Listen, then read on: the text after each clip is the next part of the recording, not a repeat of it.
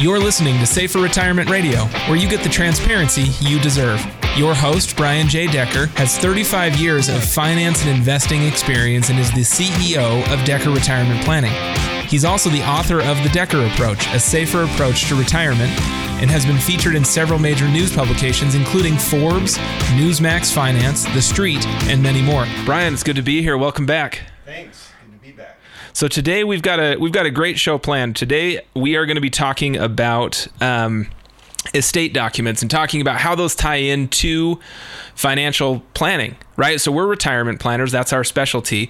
And as we do this, though, as we help plan out and we look to do to help people put together a complete retirement plan for themselves, our portion that we focus on is the retirement planning. But we do recognize that takes into account making sure their estate passes correctly. Obviously, we're not attorneys, so we're going to be talking from a financial planner's point of view, the things that we see and we run into. So, Brian, what's kind of the biggest reason someone should be taking proper estate planning into account from your perspective in retirement? Okay, from my perspective, so we're talking not as legal counsel and attorneys, because we're not. We're just talking as fiduciaries and observers who have seen families torn apart because of how their documents were or weren't drafted. So that's where we're going to be coming from, this whole radio show, will, power of attorney, living will, and trust. You know, we read about the stars of people who have passed away. Like there have been several prominent people that have passed away without any documents, and what it does is the beneficiaries, or the people that think they're beneficiaries of who's the king of rock and roll? Elvis Presley. He didn't have his documents in place. And then Marilyn Monroe didn't either. And so people are clamoring in court to try, like vultures, to claim their assets, and it just divides families. So the number one reason to have your documents in place and complete is to make sure that your children still talk to each other after you're gone. Right. Yeah, I know. I think that's a good point, because I think a lot of people get overly consumed with the assets, but this can be a make or break it for relationships with your kids. Mom and Dad said that was mine.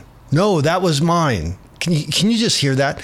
And then for the larger estates, that's where they bring their own attorneys to the reading of the will. There's a great movie out recently, Knives Out. If you ever get a chance to see that, the reading of the will, it's pretty funny. But anyhow, we're going to talk about, have you seen that? Yeah, it's a great movie. I highly recommend it. It's really funny, and it kind of deals exactly with what we're talking about. Yeah. It's a good reason why you should be nice to your family that's about to pass on. No, I say that with a smile and a laugh. Obviously, you just want to maintain the relationship and care for each other the right way. Right. And know that human nature, Dr. Jekyll becomes Mr. Hyde, human nature, when someone passes and an estate transfers. I just have seen it too many times. Well, okay. And I'll add real quick before you jump into it. One of the things that I think we don't realize, because we look at it and we look at, okay, well, my siblings or my parents or my kids or whoever's going to be dealing with your estate, a lot of times the conversation is, oh, well, they're the most level-headed person I know.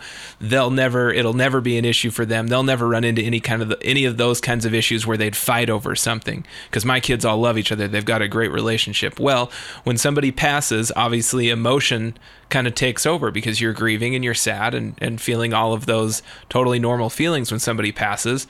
But then when you tie that into there was something left behind, well, I want that. Then you've got emotion, and then you've got it can, like you said, Dr. Jekyll and Mr. Hyde, it can change people. Yeah, so we're going to cover that. So we'll talk about the will, power of attorney, living will, and trust documents in the hour that we have. Let's start with the will. So the will, what if you don't have a will?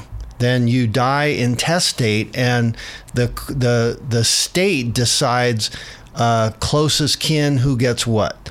So if you want the state to make that call, then no reason to have a will. But if you do want to make sure that your assets pass the way you want, have a will. We'll talk about at the end the options you have to draft a will, the cost of doing all of this. But right now we're just going to go through the documents themselves. 3 important things when it comes to the will, in our opinion. Again, we're not attorneys. We can't give legal advice, but we're going to just give observations of documents that have left things out that have hurt the family as the estate is in transition to beneficiaries. So the first thing is to make sure that you have succession in place. So you have husband and wife, you have your will, and who is going to be your successors after you both are gone? Who's going to be the successor and take the will and activate what your wishes are?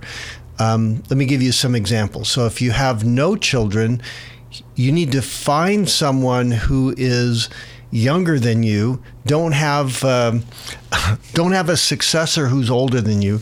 Have someone who's younger than you, usually nieces or nephews, things like that. Or dear friends, sometimes CPAs or attorneys, someone that you trust that's 20 years younger. So in succession, if you have children, who would the children expect to be the successor after you die? Who would you expect? And by the way, when it comes to the will, in our opinion, this position's not important because of the pour-over provision that we're going to talk about in a minute.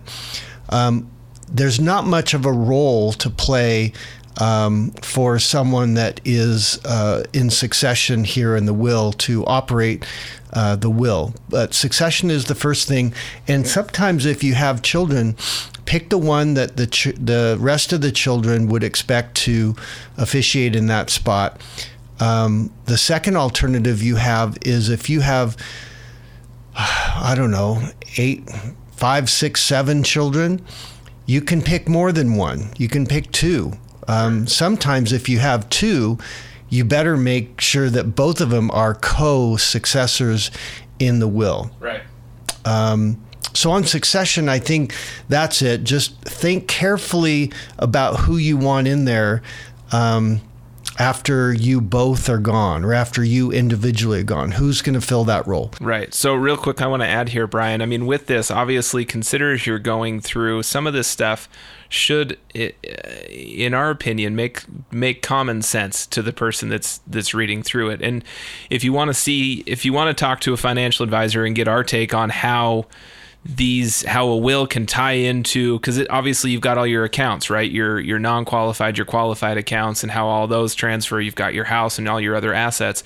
And so if you want to talk about to a financial advisor, obviously an attorney, a CPA can talk about certain aspects, but we can make sure to help sync all of your financial accounts so that your estate documents match up. And if you want to learn more about that, go to our website at DeckerRetirementPlanning.com. Again, the website is DeckerRetirementPlanning.com to learn more. Or again, if you want to just call and chat with us for 15, 20 minutes, it's free. We can do a free consultation. We can answer some questions on the financial planning side of it and how all of this can sync together, because really it's all part of the big picture when it comes to financial planning. Your estate, your healthcare, which we're not going to get into today, and your health insurance, but your life insurance needs, your tax. I mean, all of that, it's one big kind of functioning entity that you want to make sure works seamlessly together, and we can help make sure from the financial side that it does work together. So again, if you want to learn more, go to our website at DeckerRetirementPlanning.com. Good. Okay, the most important thing when it comes to the will is the pour-over provision. So let's say that John is married to Susie, and John, and by the way, I would say half the time, Clayton, over the 36 years I've done this, half the time the client says, oh, well, the best attorneys in Seattle or Salt Lake City have put these together, so you won't find any trouble in these. And of those, half of those don't have the pour-over provision. So let's talk about the pour-over provision. if John is married to Sally, John says, I leave all my residuary estate to Sally, my wife. If it says that, and they have trust, a trust in place, thinking that they've avoided probate, they haven't, because now John and Sally are dead, and they've passed their assets, their residuary estate, to each other. They should have passed it to the trust. The correct reading of the pour-over provision should be, I leave my entire residuary estate to the John and Sally Smith Living Trust. The trust didn't die, John and Sally did. There's zero probate because all those assets are poured over into the trust at death. There's three parts to anybody's estate. One is all their retirement accounts. Those are separate usually from the estate, from the trust. And so you have the retirement accounts, the IRA, the 401k, the Roth account, the SEP. All these different accounts have specific beneficiaries attached so that when a person dies, the death certificate, affidavit of domicile, letters of testamentary are presented, and those assets are transferred separate from the trust and the will to those beneficiaries. But that's one part of the estate. The second part of the estate is the trust. And so the trust assets are handled with specific instructions inside the trust on how to distribute those assets. The third part is what the will takes care of, and that's the residuary estate. Usually in the residuary estate, it is your quote-unquote stuff. It's your artwork, your jewelry, your cars, your all your stuff. That needs to be poured into the trust to avoid probate, because the value of many people's stuff is enough that when you pass away, if you don't have that pour-over provision, expect someone to value your estate and take a fee for probate. So that's it on the will. Clayton, would you add anything to that discussion of the will? No, I think that's everything. And really this just comes, Brian, obviously you've been in the industry for 35 years. You've been doing this for a very long time, and you have seen the effect of these situations where people didn't structure their things in a better way, in a way that they could have done it so that it could have prevented issues within their family. And so this is more experience that you've seen personally that you're speaking to, where these adjustments can be made to help avoid real issues that families do run into because their documents aren't set up the right way, or they're non-existent. And so that's one of the things that we want to make sure, if we need to get in touch with an attorney, we can do that to help make sure that your estate documents, your will, the other documents we're going to be talking about today are all set up properly. So if you want to learn more about this, again, go to our website at DeckerRetirementPlanning.com. Again, that website is DeckerRetirementPlanning.com, or you can call us. Our number is 833-707-3030. Again, that number is 833-707-3030 to learn more. Now, Brian, so we've talked about the will. What was the next document that you wanted to talk about? Okay, so let's talk about the power of attorney. And by the way, the number one focus in getting these documents to read correctly is to continue the relationship with the children so that they still love and talk to each other. On the power of attorney, this is the document that is in force when you're not quite dead yet, like Monty Python said. So here's where you haven't died, but you're incapacitated, and this is where you have a document that, while incapacitated, transfers authority to someone to be your agent. So there's three things that we would have you jot a note on for your power of attorney documents to check. One, again, is succession. Now, whoever is the successor in the will, usually it's spouses to each other as primary, and then you're going to pick children or a child to be a successor in the will. They don't have a big role in the will because you have a pour-over provision and everything goes into the trust. So there's not, whoever is in the will just doesn't have much to do.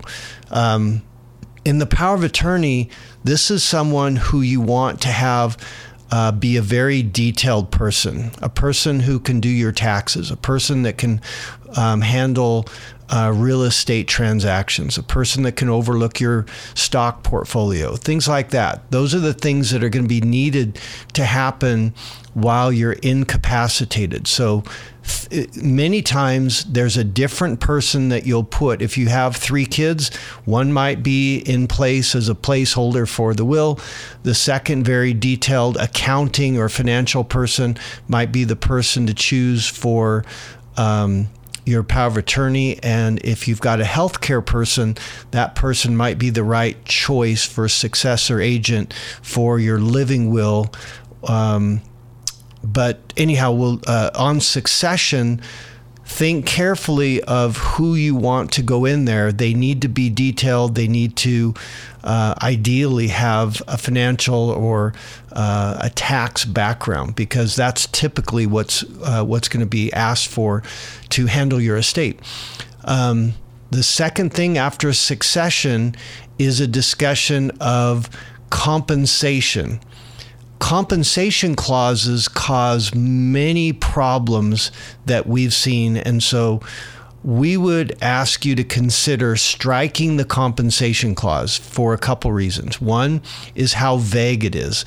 Compensation clause says, quote, reasonable compensation is due the successor agent for their activities. How much is reasonable? Try to think of that number. It's also called a blank check.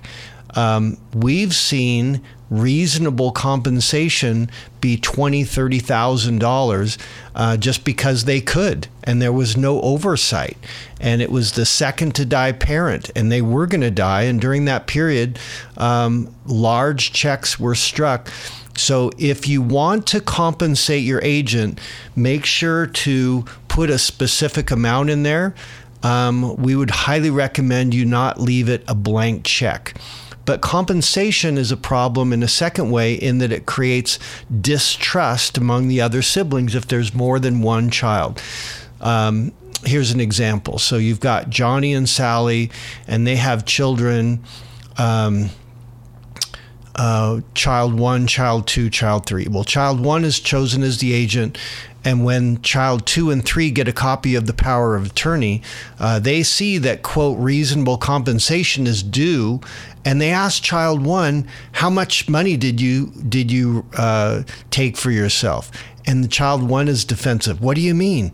What are you talking about? And child 2 and 3 says, look, it says right here, reasonable compensation.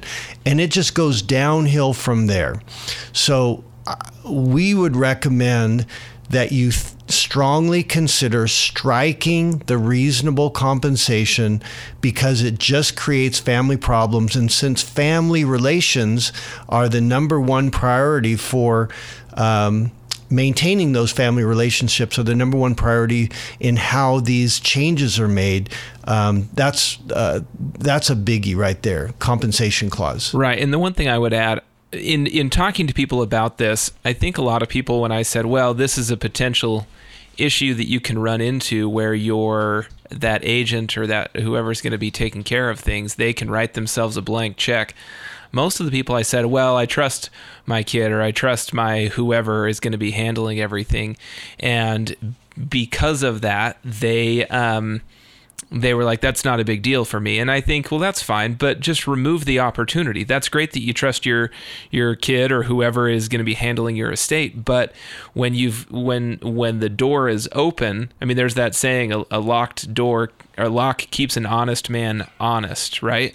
And so with that, it's if the opportunity isn't there, there's less likely going to be an issue of something coming up. Because I did have something where, and I think probably a lot of folks that have sons or daughters-in-law can attest to this, that you've got to be cautious with your in-laws sometimes, because they can influence everything. And most of the time when I say that, I get a lot of head nods. They say, oh, yep, I totally know. I've got a son-in-law or a daughter-in-law that they, whatever the reason is, right? And insert your reason here on why that's a potential issue. So those are some things to consider when it comes to why that rationale should be there, just so that the lock stays on the door and it keeps them focused on the right that's a good point. A locker, it really doesn't tempt anyone. By the way, I just remembered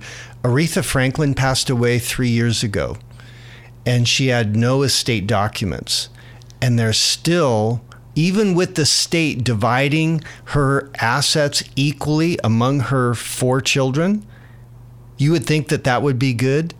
The lawyers are still fighting over Aretha Franklin's estate. Sure, because you get the royalties from all the songs, and you want that song in your estate. But supposedly the state divided it equally. I'm just saying. So this is very, very important. If you want your children to be speaking to each other after you're gone, please take time to jot a few notes during this discussion. So we talked about the will. We're talking about the power of attorney right now, and the reason to strike the compensation clause is it creates distrust.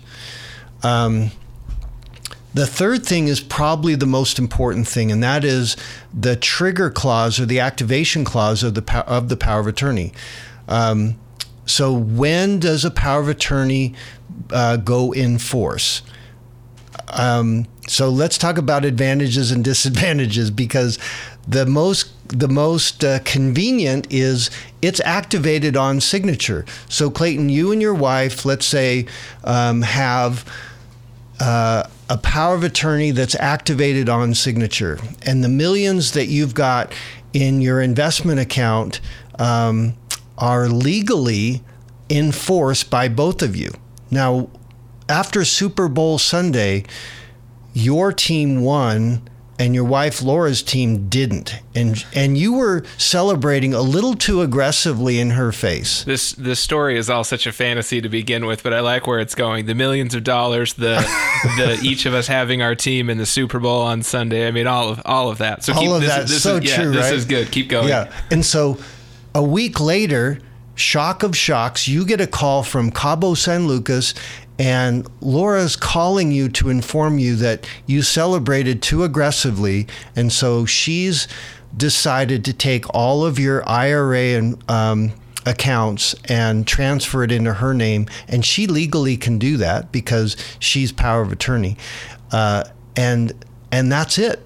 And she's just done with you and your celebrations on Super Bowl Sunday. Yeah, it's obviously there's a problem there, right? Because being able to just rewrite everything and say, I'm going to put the title of all of the cars and the house and the all of that, the non-qualified assets, everything, putting that in my name or in her name. We joked around with you.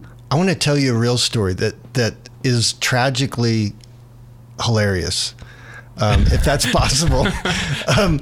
This couple, this was several years ago, we were doing planning in Seattle, and they were arguing, and she would call me in between appointments and say, I don't know if this marriage is going to work.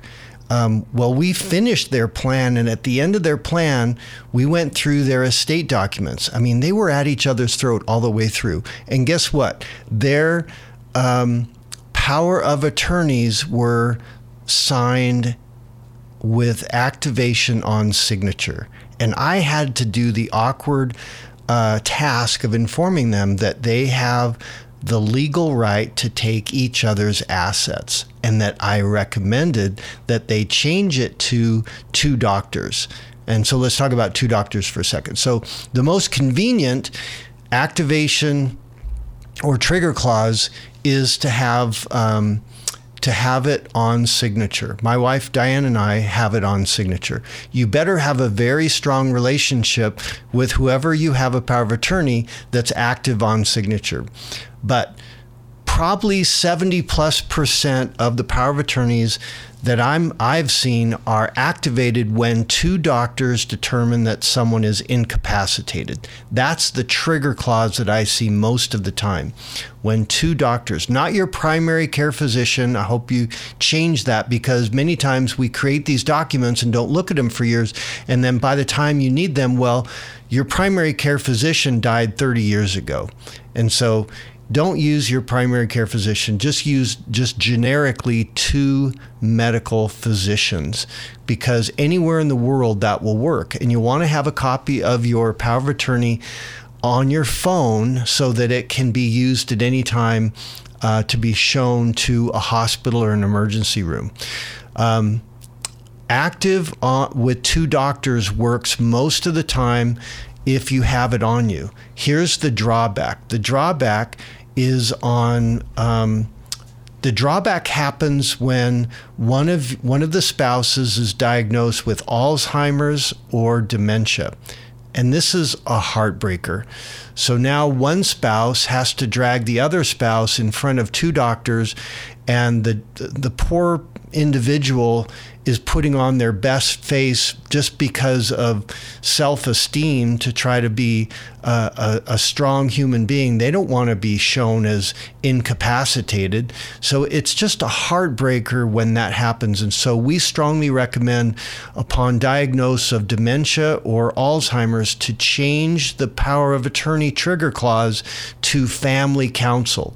It's legal, and a family counsel includes the wife and children, and they know that individual better than any doctor does, and so they're able to activate their power of attorney without dragging that person in front of two doctors, which is very emasculating, and activate the power of attorney. Right. So, and one other thing you mentioned, Brian, as a matter of updating your documents, we hope that you look at doing this on an annual basis, at least every 2 or 3 years, just to at least look at them, just to make sure everything reads right and that it sounds right. I met with a couple once that they hadn't done theirs. It had only been 8 or 9 years, but over the course of that time, their daughter, who was their agent on their power, or on their will and their power of attorney, she had gone through a divorce, and they just didn't feel like they wanted to potentially put that burden on her of having to deal with that. So, on top of what she was already going through. And so those are some things to consider, that life situations change, people's personalities and their, I guess, your view of how they're going to handle your estate, that can change as well. So those are some considerations. We hope that with this, if you want to learn more, go to our website at DeckerRetirementPlanning.com. That's DeckerRetirementPlanning.com to learn more, or you can call us at 833-707-3030. We're going to take a quick break, and we'll be right back. We're going to be talking more on the will, the power of attorney, and your other estate documents. We'll be back soon.